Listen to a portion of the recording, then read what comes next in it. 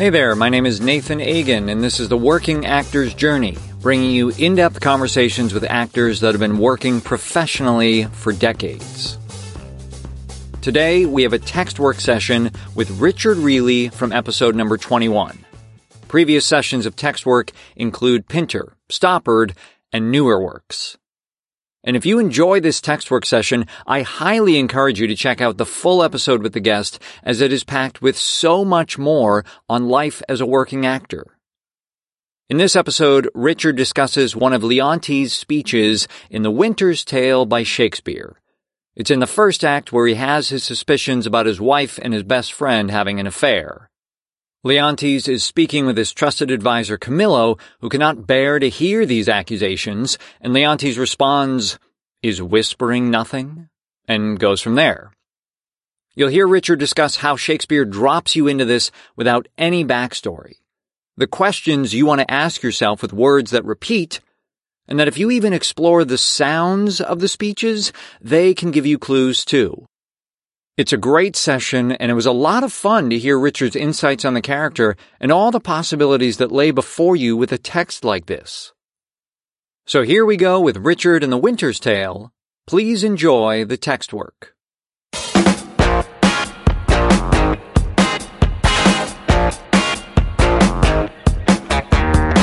And we've been talking, theater has been kind of a through line throughout, and I knew you were open, if you had a little bit of time, just to talk about this speech from The Winter's Tale, which is great, because it's one of the later Shakespeare plays, and so, a lot of scholars talk about how advanced the language was in terms of Shakespeare's writing style, that it wasn't, this simple Two Gentlemen of Verona, that he was really experimenting with the form and really doing different things. And so I think it's great to look at something that is, thought of as maybe more advanced.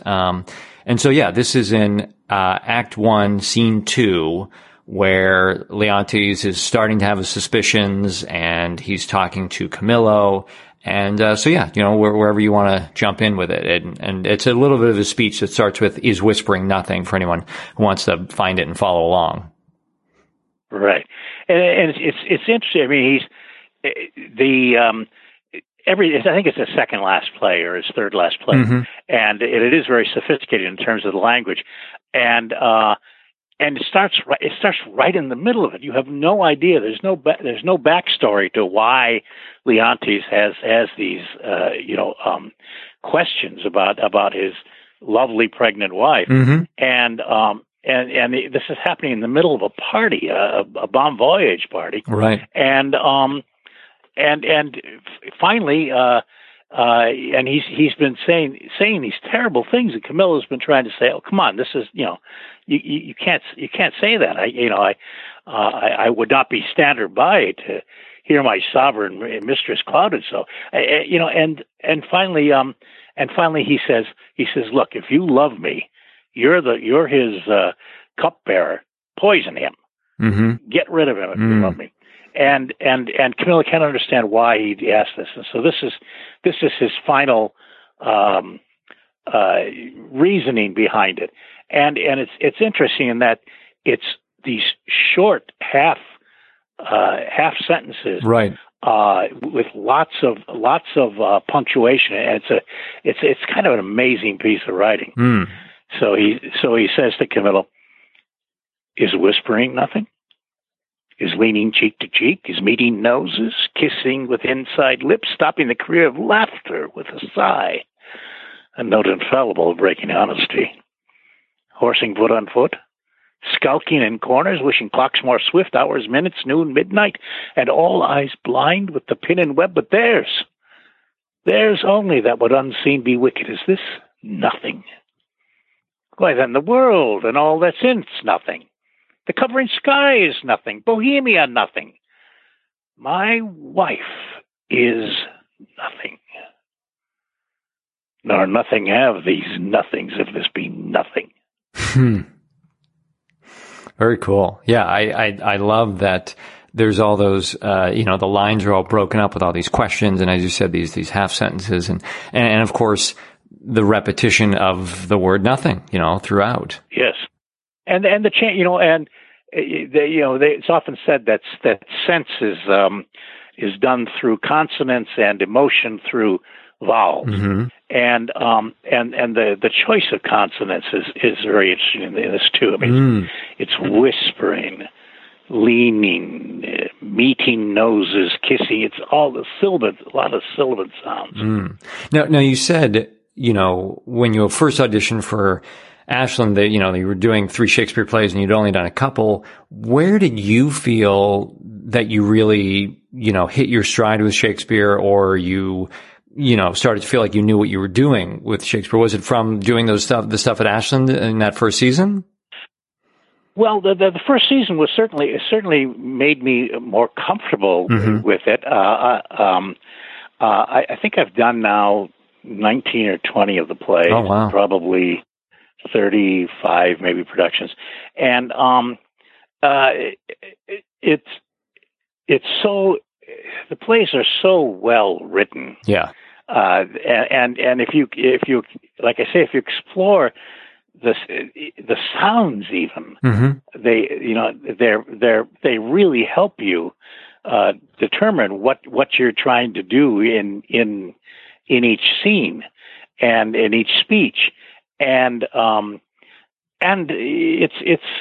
it's a way that there's musicality to it, there's rhythm to it, it's everything. It's like Wagner used to say, Gesamtwerk, Gesamtkunstwerk. Yeah, it's everything. Yeah, right there. Well, and I imagine part of the creativity, or maybe even fun for the actor, is figuring out, where does this come from? Because, like you said, it's not, we don't know where this feeling has started. Like you said, we start in the middle of the conversation, and so creating that place for yourself as the actor, as the character of where is Leontes coming from? Right, and he's making himself crazy. Right, probably of course. Drinking. He's probably drinking. His wife is pregnant, so maybe she's not as fun in bed as she had been before.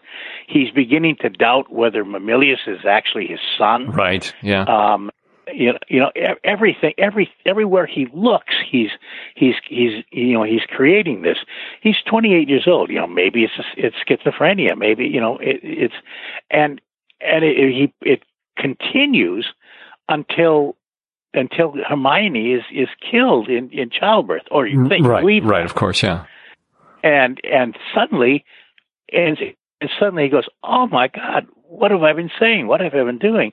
And he spends 16 years, atoning for it. None of which you see. Right.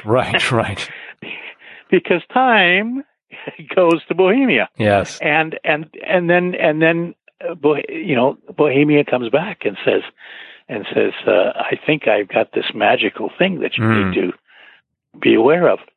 And he's lost. He's lost in this love that somehow has traveled over time, over space, from death to life, and it's yeah. Well, and just one thing I am curious about with this particular speech, because the word nothing is repeated, I think a lot of actors, might overlook that, or just not know, well, what do I do with, I say the word nothing, what is it, 8 times in the speech or something like that. And I mean, and maybe it's something that is perhaps more instinctual for you at this point, but if you're looking at another speech in Shakespeare and you see that repetition, where does your mind start going in terms of maybe the questions you need to start asking, or what you want to be curious about? Well, why? Why did Shakespeare, choose to repeat this particular word? Right. Is it for emphasis? Is it because he can't find another word to describe what he's trying to say?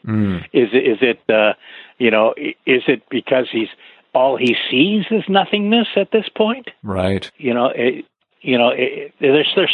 so many different possibilities, and they're all there, and you can use you can use them all, and you can use different ones for different nights. Right. Yeah. Talk about keeping it interesting and keeping it fresh. Hey guys, Nathan here one more time. If you enjoyed this episode, please remember to subscribe so you don't miss anything ahead. Be sure to visit workingactorsjourney.com for additional info and links for items mentioned in today's episode, as well as all the episodes. You can follow the show on Facebook, Twitter, Instagram, and YouTube. All the links are on our site and in the episode notes.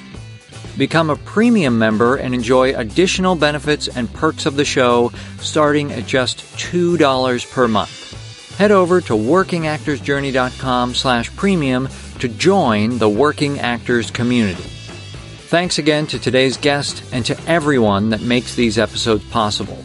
And a special thanks to you for listening. I'm Nathan Egan, and enjoy the journey.